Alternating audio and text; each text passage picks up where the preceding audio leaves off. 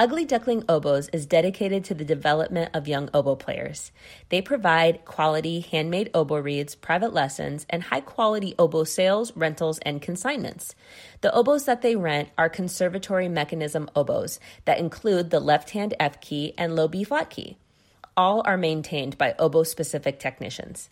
In-person lessons are available, as well as virtual lessons for students who live outside the geographic area or have transportation and scheduling challenges. They also offer online college audition coaching for high school juniors and seniors who plan to audition to be music majors. Visit uglyducklingoboes.com for more details on how you can set up yourself for success and sign up for their newsletter. That's uglyducklingoboes.com. Consider buying your processed oboe and bassoon cane from those friendly folks over at Barton Cane. Processed with care and precision for your everyday reed-making needs. Take the pain and injury out of reed-making by letting Barton Cane do the hard, repetitive, boring stuff. Free up time for practicing, happy hours, hikes, baking, and spending time with friends and family. Barton Cane, here for you. Visit www.bartoncane.com. Hi, I'm Galit Kaunitz. And I'm Jackie Wilson, and you're listening to Double Reed Dish, a podcast for oboists, bassoonists, and the people who love them.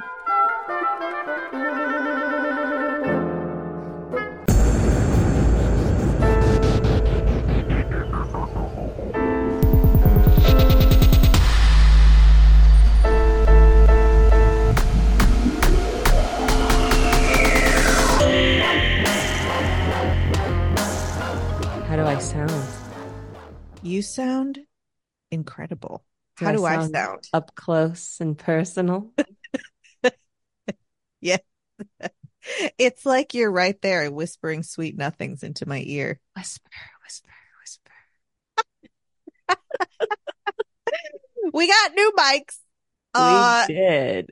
It's been long overdue. We got our last set of new mics in Cape Girardeau. Yeah. And so that was at least 4 years ago, but we didn't get them right before I left. Nope. It's probably been 5 years. Probably 5 years, yeah. Which you don't realize, because this works in our life because it's a very lather, rinse, repeat process. That's right. Kind of every 15 days, we do the same thing over again. Mm-hmm. And so there's not a whole lot of, what would be really great? What would be a huge improvement? But yeah, one, our mics were getting old. And two, there have been great technological advances in affordable podcast mics that you can just kind of plug in since then. And so we're trying something new. Tell us how you like it. What people need more of is me screaming into their ear. Well, you don't have to scream. We're just improving the audio quality. So last time we talked on the podcast, we were talking about our goals for 2024.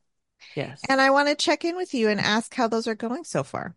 Well, so far, so good. So this last week, I think WSU was the only university that came back last week. Literally everyone else I know is coming back this week. So I started the semester already. And I did not start the semester perfectly prepared for everything to be perfectly in its place.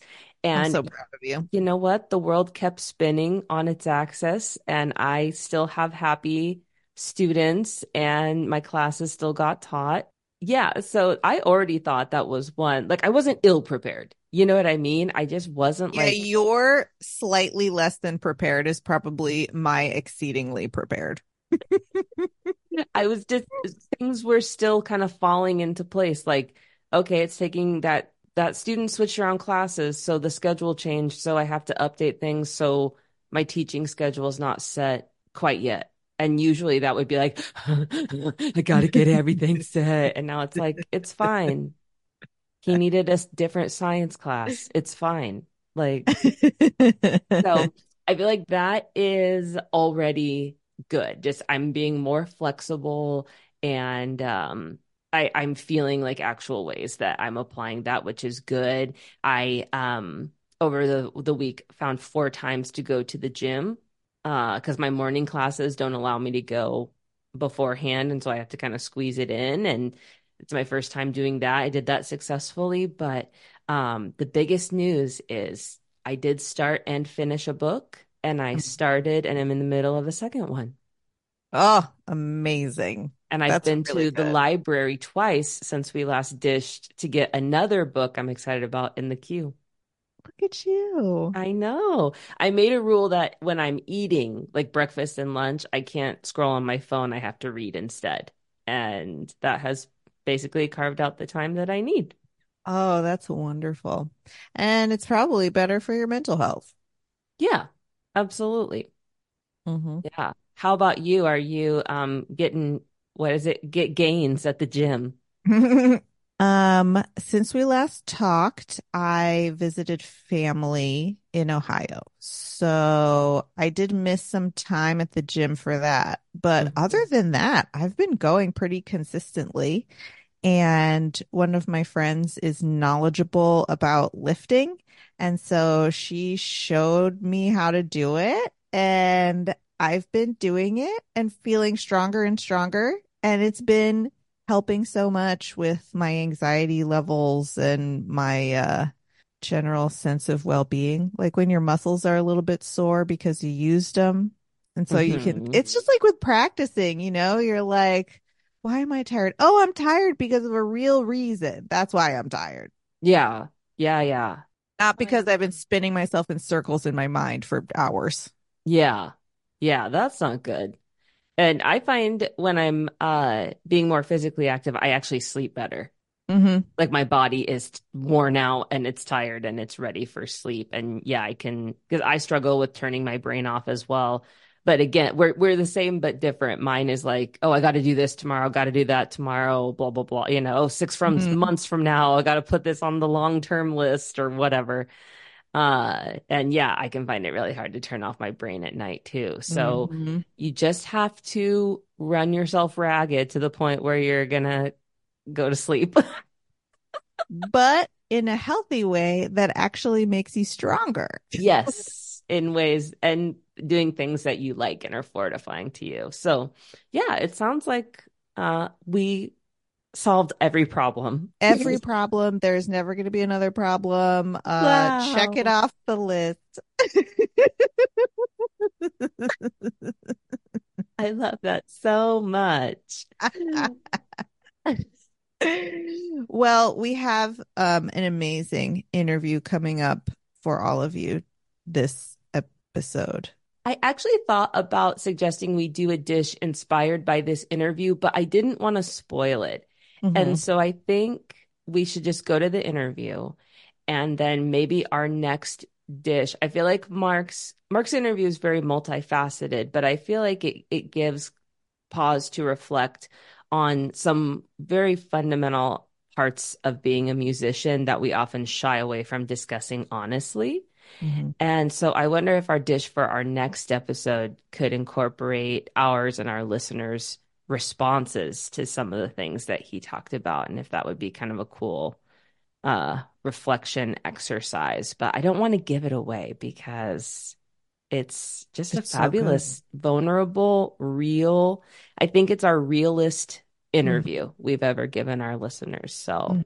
Yeah, it was a real honor to talk to him and be able to share this interview with you. So enjoy. enjoy.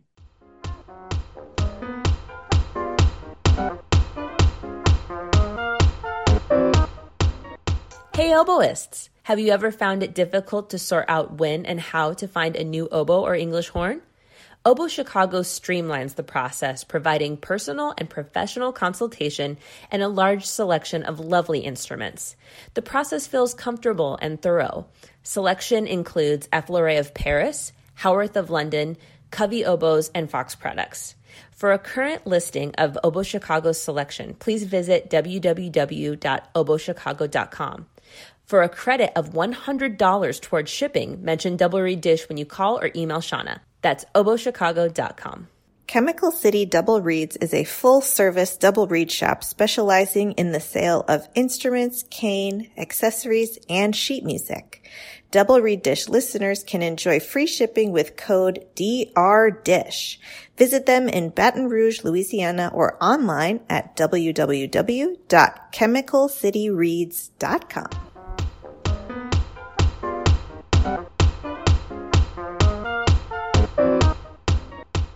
We are so excited to welcome to Double Reed Dish Mark Debski, Principal Oboe of the Florida Orchestra. Welcome, Mark. Thanks so much for having me, guys. I'm really excited to be here and talk with you both. We like to start to get to know our artists by starting at the very beginning. So when did you start to play the oboe? How did you begin on this journey? Sure. So, I'm from Bethel Park, Pennsylvania, which is a suburb outside of Pittsburgh, and the band program there actually starts in fourth grade. So I started, I'm sure a lot of oboists will probably be able to relate to this. I didn't start on the oboe. I started on the clarinet. Boo! Yeah, I know. The thing is, I really did not enjoy playing the clarinet. Um, So actually, boo. I remember playing a lot of second clarinet in the band and being extremely bitter about it. So I knew that the oboe was not for me pretty early on. And it was in like a general music class that I had seen the oboe in one of the books and thought it looked like this like futuristic upgraded clarinet. And Yeah. with all the keys and everything, and being very like fascinated by that and drawn to it because I thought it looked really cool. And then when I found out not a lot of people played it, that got me a little bit more interested because everyone played the clarinet, and I wanted to do something that most people weren't doing. And my parents said I came home one day and told them that I liked the sound of the oboe and that I wanted to play it, and they didn't know what an oboe was, so they were just like, sure, okay. And so at the end of fourth grade, when the band director said that we were going to need an oboe starting in fifth grade, naturally I volunteered to do it. And when I was asking my parents about this, they actually admitted to me that they were like slightly disappointed because we already owned a clarinet and a tenor sax that were my granddad's. I'd been playing on this like antique clarinet at 9 years old. And they were hoping that I was like going to stick with the clarinet or maybe try the tenor sax instead of like having to rent me an oboe. Uh-huh. So that's kind of, if only we knew what renting 9-year-old me an oboe was going to do. So Would you tell us about your maybe it was a moment, maybe it was a journey to deciding you wanted to be a professional musician? yeah. So again, I asked my parents a lot about this because I didn't remember a lot of this stuff, but I asked them and my like closest friend from home like when I kind of decided I wanted to be an oboist, and they all have like a very similar story, and so I might be an unreliable narrator for this because I remember it a little differently, but they all said around like sixth grade when I was probably around 12, like all I wanted to do was play the oboe, and I was really excited about music, and I do remember like I loved the oboe. Like my brother and sister were both athletes, so music for me was kind of like what sports were for them. And I really liked to play, and I composed a piece for the middle school band, and but I don't ever really remember saying that I wanted to like be a professional oboist. At 12, I'm sure I said a lot of things. And so in high school, around like 10th grade, I got into the Pittsburgh Youth Symphony, was getting really serious about playing the oboe, was like doing all-state and stuff like that. And was really lucky for the teachers I had while I was studying in high school. And I studied with Scott Bell and Harold Smoliar, who are both retired from the Pittsburgh Symphony now. And just at one point kind of deciding like, they had said to me at one point, like, if you want to pursue music, we feel that you're like good enough to do it. So I didn't know anything about what it meant to pursue music at that point. I just knew That's so encouraging and so sweet. Yeah, it was really nice because I just had no concept of, I had never done a summer festival. I just had, I was, playing the oboe, and it's like, oh yeah, they play the oboe too, but I had no idea what that meant. And so they encouraged me to apply to summer festivals before my senior year of high school, and I ended up going to Brevard in North Carolina. I loved And Brevard. yeah, that was like really, to me, what did it for me. Hmm. Um, kind of being immersed in classical music for, an extended period of time, and being around people that were all wanted to do the same thing that I wanted to, that I thought I wanted to do. And so, um, that was really when I think going into my senior year of high school was when I really kind of decided firmly that I wanted to be an oboist. But, you know, who's to say what really happened? So it's too late to turn back now. Could you walk us through your training and educational journey and maybe like because you said you knew you wanted this journey, but that you and your family weren't kind of came from this background. So like the type of things that informed your choices and all that type of thing. Yeah. So pretty soon after I switched to the oboe, I started taking private lessons with a woman named Holly White. She was kind of the big oboe teacher in Pittsburgh at the time. And backtracking a little, she was the one who I think she realized really early on that I was really excited about the oboe. So that really helped me a lot. And then in my sophomore year of high school, when I got into the Pittsburgh Youth Symphony, Harold Smollier was our woodwind coach. And like I said, this was when I was getting pretty serious about the oboe. And so I asked him after our coaching one day if he would ever really consider being my private teacher. And he said yes, much to my surprise. So I studied with Holly for about 5 years. And then in February of that year, my sophomore year, I started studying with Harold, and I had Saturday morning lessons at 10 a.m. Right before youth orchestra. And um, I will never this is a funny story. I'll never forget my first lesson with him. I was so scared of him, and we pulled up to his house, and I'd been working on France's flower clock with my previous teacher, so I naturally brought it to my first lesson with him. And when he saw it, he laughed and said, "Well, it's going to be a long time before you're ready to play that." And I was so shocked I couldn't believe he had said that to me, because 16-year-old me was thinking what's he talking about? I'm so ready to play the flower clock, the little hotshot that I was. And so in that lesson we worked on some scales and long tones, and he had asked me to play a G major scale in fourths, and at 16 I was not doing anything like that. So needless to say, that didn't go over well, and point proven pretty quickly I was not ready to be playing the flower clock. So that was that. And it was a couple months into studying with him that he suggested I also start studying with Scott Bell, who is now retired second oboist of the Pittsburgh Symphony. So I was alternating weeks between Scott and Mr. Smoliar, and studying with a Delancey and a Mac student at the same time. It's such a young age, a really formative part of my development as a young oboist. Really just changed my life.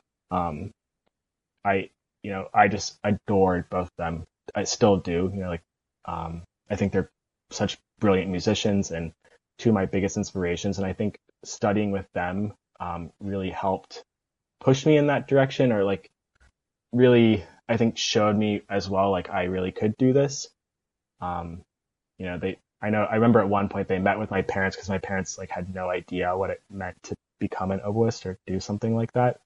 So they really helped me kind of know that like I said, if I wanted to do it, they felt like I was capable of doing it, if that makes sense. The personal investment in you is really impressive. Yeah, I think that's one of the biggest things I'm grateful for. I mean, that time I spent studying with them, I was so just, it opened up so many doors for me, and how much they cared about me was also, it means so much to me even now, because they still are so supportive of me. So when I went off to college, I went to New England Conservatory in Boston. I did my undergrad there, and then I did 1 year of my master's. And I studied with John Furlow and Anne Gabriel. And I got so much out of my time at NEC. I've really fond memories of doing Barrett and long tones and scales and Fairley and Broad and Jubilee with Mr. Furlow, and hearing him sing through all of that, and of course going to see him play every week. And then also studying with Anne Gabriel at the same time, it was a similar experience to kind of how I had it in high school, having two teachers at the same time who really supplemented and complemented each other.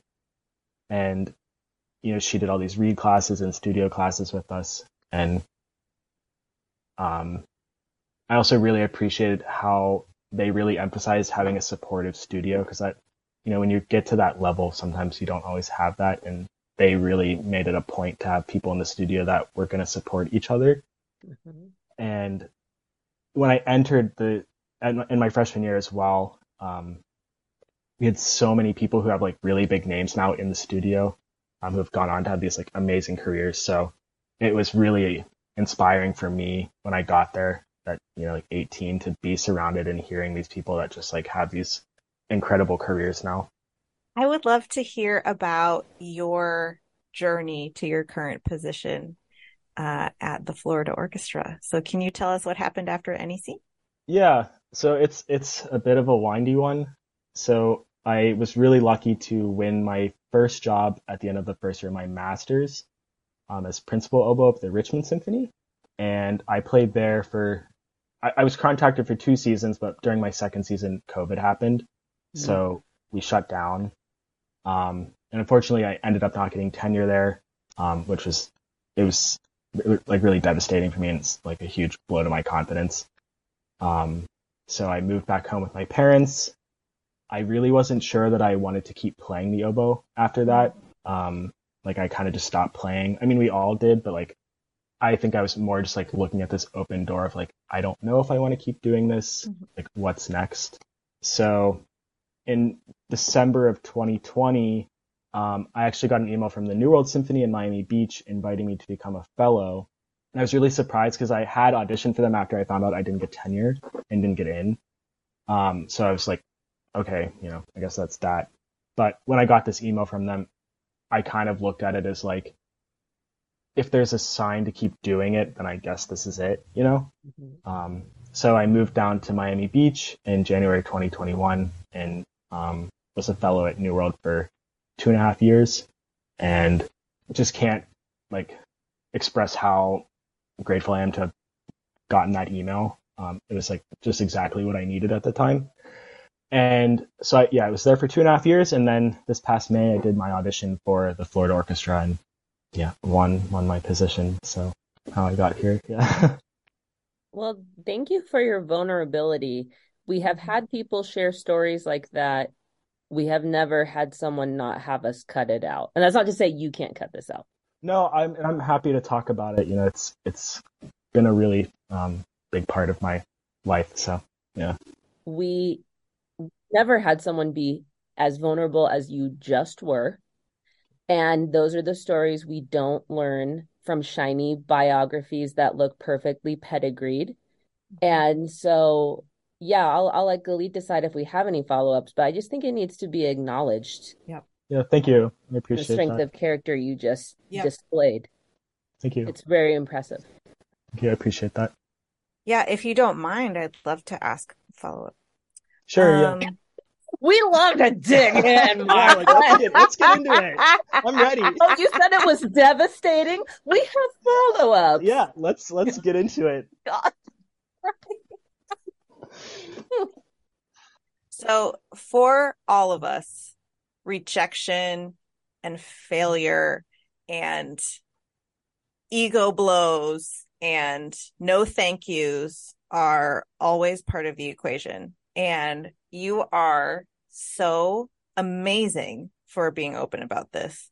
And I think that what I love about it the most is that just because it was a no thank you for them doesn't mean it was a no thank you from the profession, from the field. Yeah. And I would love to hear more about your evolution. It sounds like you had an evolution to that conclusion. Like, I still have a voice. I'm still important. I'm still a musician. I still belong, even though I had this very devastating thing happen. Yeah. So actually, when it happened, like I'd said, I really wasn't even sure that I wanted to keep playing. And that's totally, sorry to interrupt you, but like, I've experienced that too, where you're just like, I thought this was it. Yeah. they said no. I don't know how I can keep doing this and have a good attitude. Anyway, go ahead. Sorry. No, yeah, I mean, and it really took me a long time to like accept what had happened and especially accept my part in what happened. Um, I don't know, maybe if I should go into like kind of what was going on with me at that point was, um, I don't really think I was actually ready to have a job. Hmm. I won that when I was like 22 or something. And Wow. Yeah. I was just so young. Like I Mm-hmm. really didn't have reads figured out. Not that I do now, but definitely didn't then. But I think like the biggest thing for me then was I just like lacked the emotional maturity that you need to do a job. Being in an orchestra is such an interpersonal experience, and just I was so focused on like being the absolute best oboist that I could be that I was really lacking in the people skills that I needed to do that side of the job well. And so to kind of like, I think I knew that deep down the whole time, but was in a lot of denial about it. But, and it took it more as like, wow, they just like really didn't like playing, and, how could this happen? And so bouncing back from that, it has really taken me a long time. And that's why I'm so just grateful that I got into New World. Because a lot of my time at New World was spent like rebuilding my confidence and just feeling like I could do this again, because I just was like a hollow shell of myself when I got there. And especially learning how to be a good colleague. That was a really big thing for me at New World. Like we have these like, I don't know, there's like seminars where we learn about being a good colleague and what that means on the job. And I just, at that age didn't really, it's so much different when you're doing it, like you're in it doing it, and you don't learn like the intricacies of orchestra politics and all that stuff until you're just like there. Yeah. And I definitely think if I had been a bit older, it would have been a lot easier for me.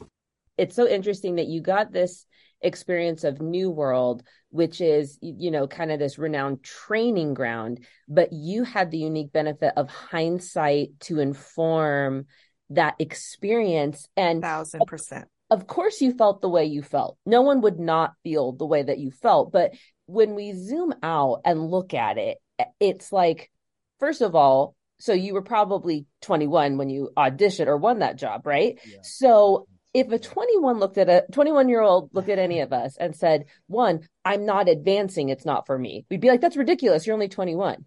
Or I got to finals, but I didn't get the gig. It's not for me. That's ridiculous. You're only 21. I won the audition, but it didn't work out. That's ridiculous. So you advanced, you won the gig. Like everything is saying like, yes, you have a place, blah, blah, blah. Yep. Of course you didn't know everything there was to know at that young age, but also no one would not feel the way that you felt and internalize. But, when we look at it, it's just like, wow, you accomplished so much to even be in the position to have that experience. And I think that's why, Galit, and I wanted to follow up on it, because that's an experience that we all have. And so everyone listening can benefit so much from your journey in that way, because we all just hear that message of the no, when really there was so much yes. Even getting into NEC, there are people listening who auditioned who that door didn't open for them, and they went, well, if I can't get into a school like that, then it's not for me. And so again, just thank you. I want to hear more about that experience in New World. Sure. Maybe I'll get to that, but yeah, just thank you for sharing that, because you're helping people heal. I mean, it's taken me a long time to really feel comfortable talking about it too. Like the amount of shame I carried with it. Of course. And it happens to so many more people than we think. Because nobody ever talks about it. Of course. It would have helped me so much if I knew other people who had gone through it and, ended up successful and, came out on the other side successful, because, holding it for so long and just like, it was such just this like million-pound weight on me of just like, I couldn't let it go because I just felt so alone in what had happened. And, it really was there was a lot of like external factors who really lifted me up more than, you know, I definitely had a small part in it, but I definitely was relying a lot more on like external support to kind of help me through it, which I think then in turn, helped me realize that like, okay, I actually can do this. Yeah. So, Of course. Yeah, I think we yeah, have to start talking about no one wants to admit not only this, but like, oh, I got in, but I got in off the wait list. I ain't gonna tell anybody that, oh, I know that I was offered this opportunity after someone else turned it down. That's a big one in higher ed that no Yeah. one ever wants to talk yeah. about. I mean, like Mm-hmm. New World, like I didn't get in, and then I didn't get in initially when I applied. So, there's no shame in like saying, oh, I got off the wait list, whatever. Yeah, Like you're there. you're there. No one who's not appropriate for that would ever be there. And there's no shame in the Exactly. journey. Like we're just all on this journey. Yep. And like, yes, to feel like I beat myself up for not knowing everything I needed to know at 22 years old. Like 2 decades down the road, it's such a preposterous thing. And I'm sure decades down the road from me, something I'm saying sounds asinine, and like ridiculous. So we're all just growing. But okay, Yeah. so you said this experience in New World taught you so much about many things. And I'd love to ask a couple questions about that experience. Sure. But you said specifically, I needed to learn about being a good colleague. So what if someone's like, okay, well, what is that? What would you tell them you've learned? Um, I actually got like two of the best pieces of advice I've probably ever got in my career while I was in Richmond, and I was talking to people I trusted about like what was going on. And I really wish I would have, I don't know, just like taken it more to heart or just really understood what they were saying to me. Um, the first thing was like, just be a good hang. Like, be someone that, you know, when you show up to work every day, you're like excited to see them and play next to them. Like, one of the best things about New World was the oboe section, my 2 years there. The three of us were so close, and um, just waking up every day and like genuinely feeling excited to see them and like play with them and sit next to them, it makes such a difference. So just, I think, yeah, being someone that like you want to sit next to yourself. And I know that people always say this, but when you sit next to someone who you don't like, it is really hard. Like, it's really not fun. And playing an orchestra is supposed to be, it's supposed to be fun and enjoyable, and making those connections with people and genuinely being like invested in other people and how they're doing. Like, I had a really hard time connecting with people in Richmond. Because I was so young. Just not being able to like fully relate to people sometime, and because they're in such a different stage of life. So at New World, I mean, it was a lot easier because we were, among the same age and peers, but just genuinely being interested in how they're doing and like what's going on in their life, like outside of our instruments, is really important. And just being someone who's like very flexible, playing wise, like being willing to discuss musical ideas and not kind of being like, it's my way or the highway is another really big thing. Especially at New World, because you have so many people who are coming in from different like schools of musical thought and whatnot. And there's not that kind of like, I don't know what you want to call it, that idea of like how we all play in this orchestra, if you know what I mean. Yeah. So just being able to like be open to that, kind of being open and like willing to be flexible More of a about things global like that. perspective. Exactly. Yes. Thank you. So yeah, that was really, that was the big thing I learned at New World, was just about how to be a good colleague, just like caring about people and the flexibility and stuff. It reminds me, I think it was when we interviewed Karen Miller. She said, hold yourself to the highest standards, but only yourself. Yep. Be so gentle and so accepting of everyone else. Yes. Like, cannot agree with that more. Yeah. Reminds me of that a lot. Jackie, did you have more follow-ups? When I read New World in the bio, I went, oh, we'll have to ask him about that. That's just such an interesting, cool experience. Yeah. So, yeah, tell us about that experience being cool and exciting and rejuvenating and replenishing. Yeah. So New World is just like such an incredible program. Like I'm just so proud to be an alum of the program. Like it just has so much to offer that it's almost impossible to like take advantage of everything that goes on there. Mhm. But what's really for me, was really great about was just having the space to kind of figure things out, not having like a teacher breathing down my back about things, and you know, just getting the time to like redevelop my voice as a musician. And it runs like a professional orchestra schedule. Um, about 5 rehearsals, and you play like two or three concerts every weekend. Um, so cycling through the rep was really helpful. Working with all those like amazing conductors, like working with MTT while I was there was a huge thing for me. He was like, I'm really grateful. He was really invested in me when I got there, and was a big like person who helped lift me up. Just talking to him like in cycles he conducted, or if he came and saw a concert, he would like pull me aside and talk. Oh, as a principal oboes need to be doing these things, and like this is, um, I want to see more of this from you, and having that as well was just, it's invaluable. Like, and it wasn't, I can't replicate that experience anywhere else, really. Invaluable would be the right word for Invaluable, that. yeah. Truly. I mean, Yeah. and having all the coaches that came through, even taking lessons with people who didn't play the oboe. I had a lesson with like Bill Vermeulen that was just like mind blowing. It helped me so much, and I can't say enough good things about New World. Truly, I mean, it really turned my life around for me. Okay, now I want to hear about your successful audition for the Florida Orchestra. Sure. So it was like a pretty normal, as normal as auditions go. It was actually my second time going for this position, because I held a principal audition in spring of 2022.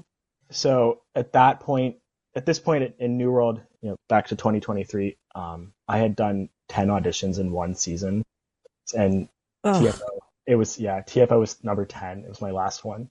Not to interrupt, but it was that hard or triggering. This is what I always think about with New World is like, it's all these like amazing players, but it ends.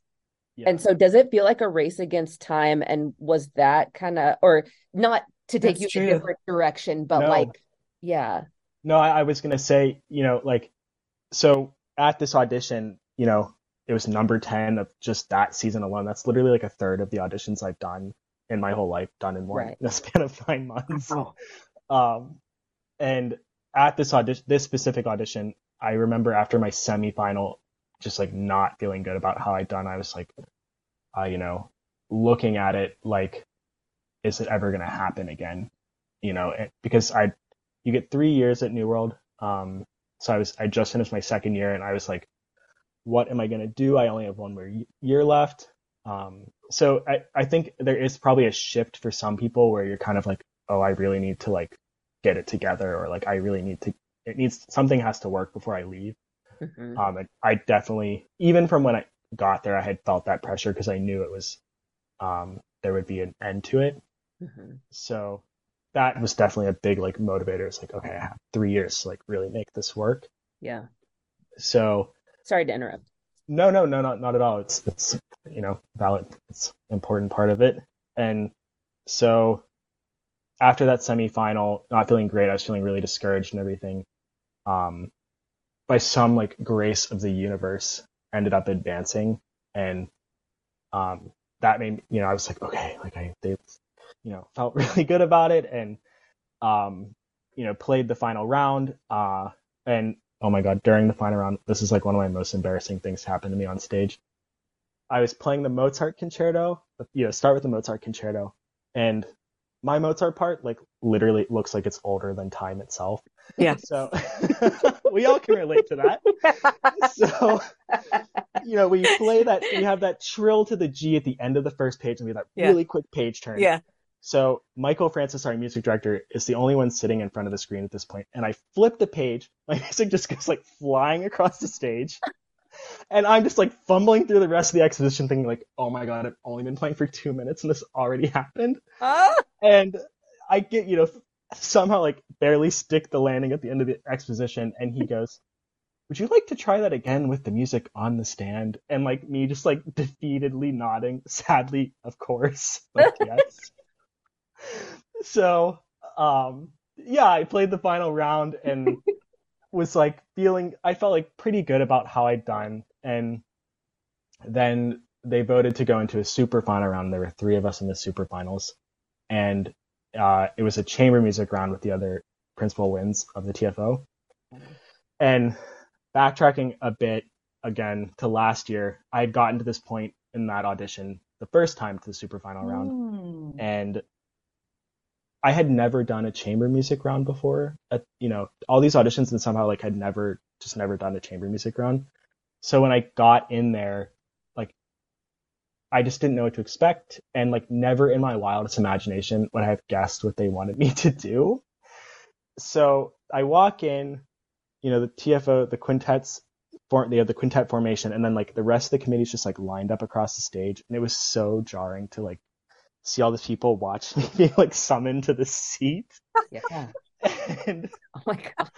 I sit down, I'm like panicking, and I sit down and Michael Francis goes, okay, you're going to play the Nielsen Quintet tonight.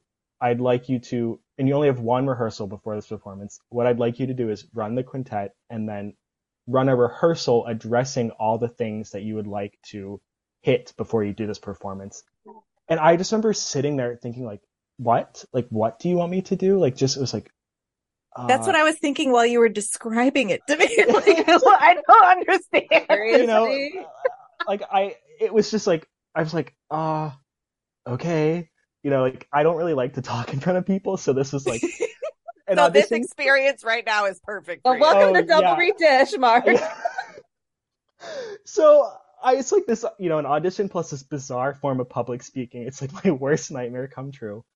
I prepared the music well enough. We played through the quintet. I didn't really play that well. And after we finished, I sat there, I kid you not, I think like 5 minutes passed where I just sat there in silence because I didn't know what to say to them.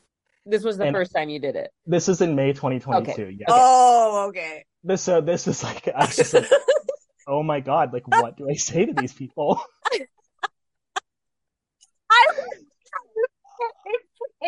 I was just like losing my mind. I was like hunched over, and I just said, I think I said something like, I think I was a little sharp, I'm sorry, but everyone sounds great. Like very meekly, and it was so awkward, and they're like, is there anything else you want to say?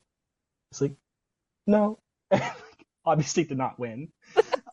So fast forward to this year, I saw the posting for the audition again, and I said, okay, if I get to this point again and they do this, I am going to be so ready for this. Like, I know it's coming. So, the night before the semifinal round, I called a really good friend who I knew would have super good advice on like how to navigate something like this. And I can't believe I'm like admitting this on the air, but I took notes on this phone call, like everything you need to say and do during a chamber music round. And I brought it with me to the audition the next day. So I get to the super finals and I was like, okay, it's going to happen. I know it's coming. And, I remember like briefly telling the other 2 people, I was like, just so you know, like they might ask you to do this. And it was like such a shock to me, but I just Time theory in the wild. Yeah. I was just like, I would have really appreciated if someone had told me like, this is what you're going to have to do. So I walk out on stage, the same thing happened. It was like deja vu. Michael Francis says, oh, it's great to see you again. Like, you know what to do. And of course I was thinking, yeah, like this time definitely know what I need to do. So I sit down. Sorry, this is getting so long-winded. I sit down. And I'm on the edge of my seat. I sit down and open up my binder. There are my notes next to all my music, like with everything I should say. We play through the quintet, and afterwards I'm like, oh, you should do this, and like think about this, and like just like totally like I got this covered because I had my cheat sheet right next to me. So yeah, after they announced that I had won, it went like much better, obviously because I knew it was coming. So after they had announced that I'd won, when I met the committee, everyone was like, "Oh my God, like the difference between this year and last year, it's like you're a different person." It's like, yeah, because I knew I was gonna have to do it this time. I was prepared for once. And so I actually have to give a really big shout out to and thank you to my friend Lauren Williams, because she was the one who I called the night before, and like definitely would not have been able to like navigate the round with that kind of poise if it hadn't been for her advice. But I don't think you need to feel bad about that, because it's like that you knew the job.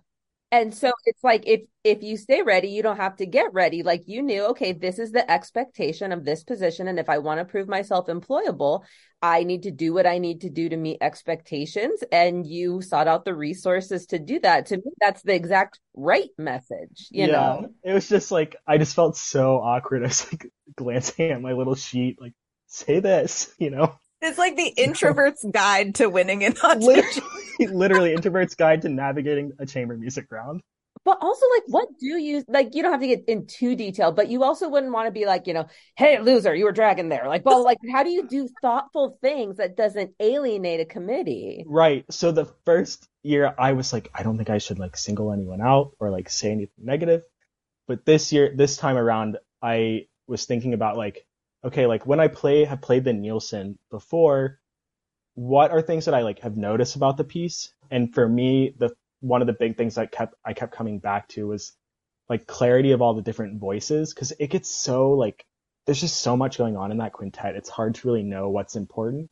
Mm-hmm. So I focused a lot on like being like, oh, so and so has a really nice line here. We should, they're playing so beautifully. Like, let's come down here a little bit to make sure that they can come through. Let's think about changing our colors here to support this person better. Things like that. Just making myself seem like a team player. I think that was a really big thing.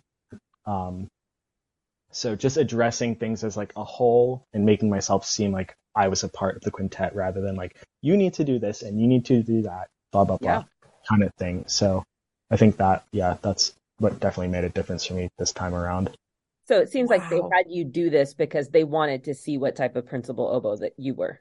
Yeah, I think just how well you would work with the section, like the blend, but also just what you are as like a working colleague, I think as well. Yeah.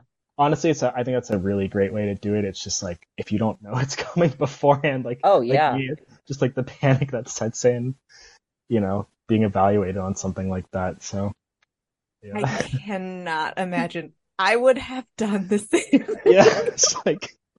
But, and again, it's so impressive because, there was this temporary position. We hear, again, I compare it to higher ed, but we hear in higher ed all the time, oh, if they didn't want me for the 1 year, I'm not going to go for the 10-year track. You know what I mean? It would have been so easy for you to cop an attitude, to not take a learner's mindset and not take a growth mindset and just be like, on to the next. And instead, not only did you get success, which is kind of secondary from you grew from this experience and you gained this whole new skill set. And again, just to go back and have that experience a second time, I think shows tremendous resiliency.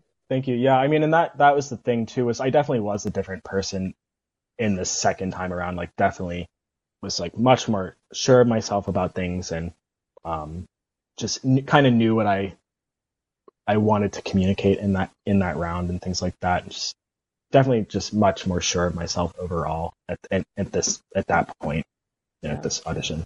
So yeah. Well, thank you for sharing all that. I'm so inspired right now. Oh, I know. Okay, now we're going to take a left. Sure.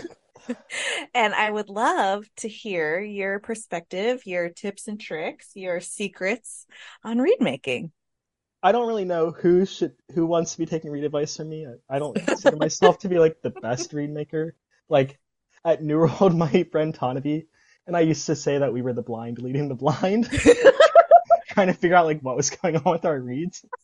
So I will try You're both sitting there together, completely confused. Literally, that was like what it was like. We were like, what's wrong with us? I don't know. So I'll try to like impart some wisdom to people.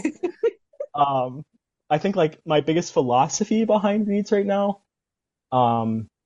is I never try to make a read for like a specific piece or specific performance, or like that the read has to do something like triple piano, low C sharp, perfectly. Because every time I go that route, I just end up ruining the read. Mm-hmm. Instead, I'm aiming to make a read that allows me to do all my fundamental work with like as much ease and efficiency as possible. Like I have a really strict warm up and fundamental regimen that I go through every day, and so when I'm making a read, I'm really just have that in mind of like I want the really clear soft attacks when I start a long tone, the clarity of articulation when I'm practicing articulated scales, because all the music we play is essentially made up of all of those. Mm-hmm. So if I have a read that can do that fundamental regimen, then I know I'm going to be able to bring that read into rehearsal, and the flexibility in that read is going to allow me to like take on whatever character of the piece I'm playing that week, if that makes sense. 1000%. So for me, it's more just about, can it just do the basic fundamentals like really well? I think is how I like to approach my read making at this point. And I think now I realize that that's kind of really how I've been going for it. Can I ask about your very strict warm-up and fundamentals routine? Sure. It's been a long development of this, but I will try to be concise and as I can about it. So the first thing I do when I start my warm-up is I play a slow chromatic scale, like slurred from low B flat to high F. Kind of, I don't really have a set beat count for all the notes, but I'm mostly just trying to get my wind and support engaged. And once I get to the top, I'll turn around and do like slur 2, tongue 2 as another way to add in like articulation, playing on the wind, and go all the way back down from high F to low B flat. And from there, I have a bunch of long tones I like to do. Jackie, you're probably familiar with like all the Hertzberg stuff. Mm-hmm. So I do a lot of Hertzberg long tones, which are so hard. And any oboist who like wants to see if their reads are working, like I really recommend these because they really will get a read. Like it'll show you exactly what your read is and isn't doing. Mm-hmm. From there, I'll move to like slurred ninths. So starting on low B flat to middle C, then back down to low B flat just to practice like evenness across large intervals. And move up chromatically from low B flat, and then once the top note is like high F, stop there. And then I get into my scales and I do Hertzberg scales because I think they're a fantastic way to like especially work on articulation. And I don't know exactly how the best way to describe how I like go through my scales. So I go through the circle of fifths, and on day one I'll start with like a C major scale. I play all my Hertzberg scales with a drone. So do the Hertzberg scale in C major, and then once I complete that whole set, go back, and I think I set the metronome to like quarter note is probably around 84, and just do a normal C major scale, and then also do it in thirds. And the next day, and then I'll usually play like the corresponding Fairling to that key. And then the next day, I'll start with the previous day's scale, C major, normally, and then in thirds. Do the A minor set of Hertzberg scales, and again, do the A minor normally, and then in thirds, do the A minor Fairling.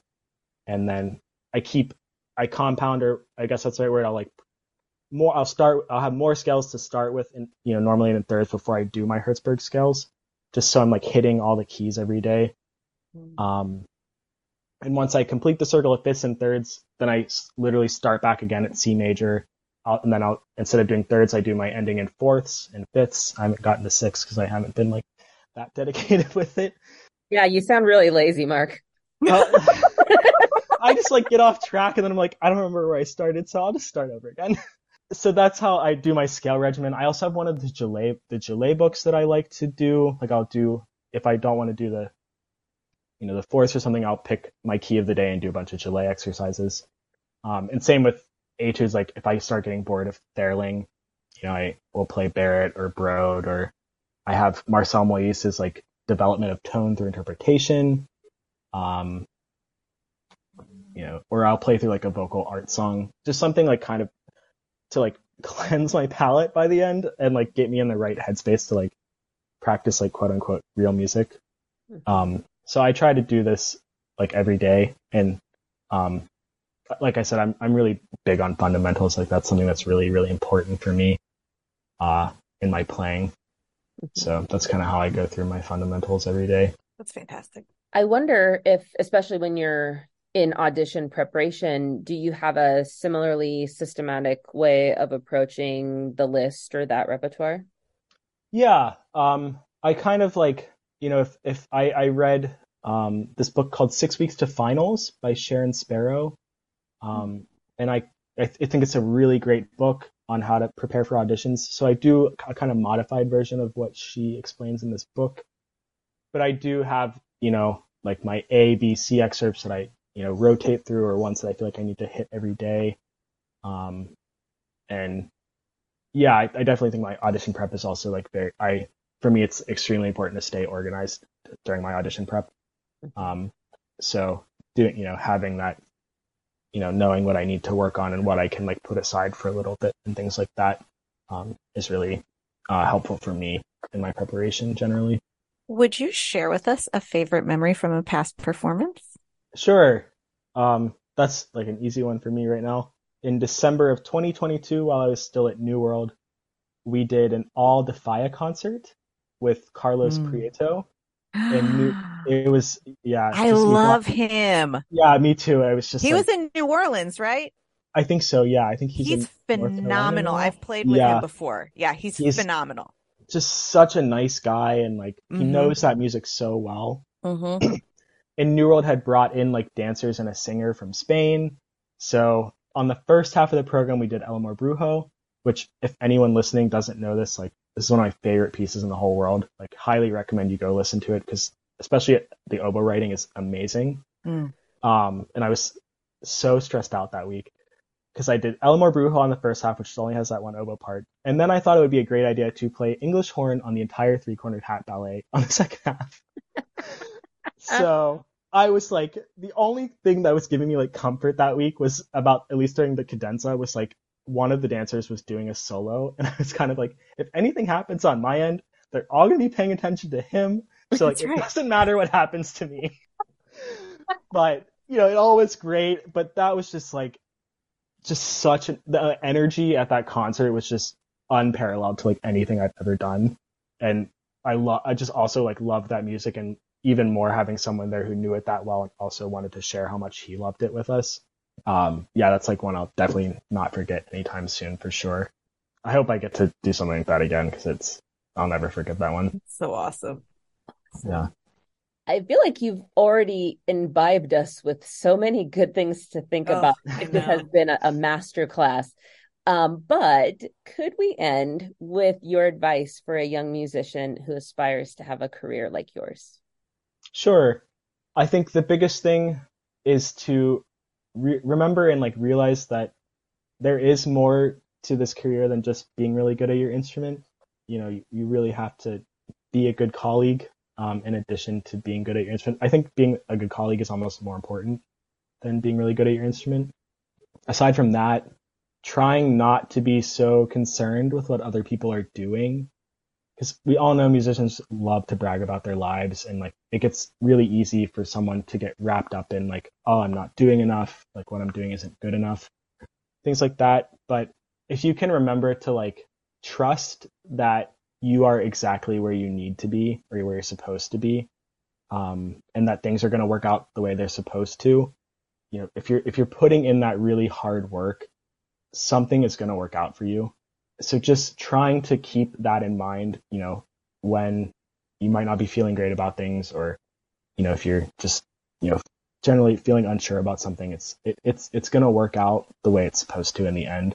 I know that can be hard to, it feels kind of, for me, I feel so out of control when I think about it. But if you'd asked me like 10 years ago, like my freshman year at NEC, like where I saw my life in 10 years, like I would have never guessed it to go the way it has so far. So yeah, just be a good colleague and just like trust that things are going to work out the way they're supposed to. So I think that's the best advice I could give. This is, I mean, I'm so inspired by you. It's one of our best of all time. It's one of our best of all time. I'll say it. Thank you. I appreciate You're that. so impressive. Really. I Thank mean, you. this is just such a pleasure, and we can't thank you enough. Oh, I mean, like I said, I was so excited when I got the email about this. So it's like, I can't wait. Do you like how I said it's one of our best? As if Galit or I did anything.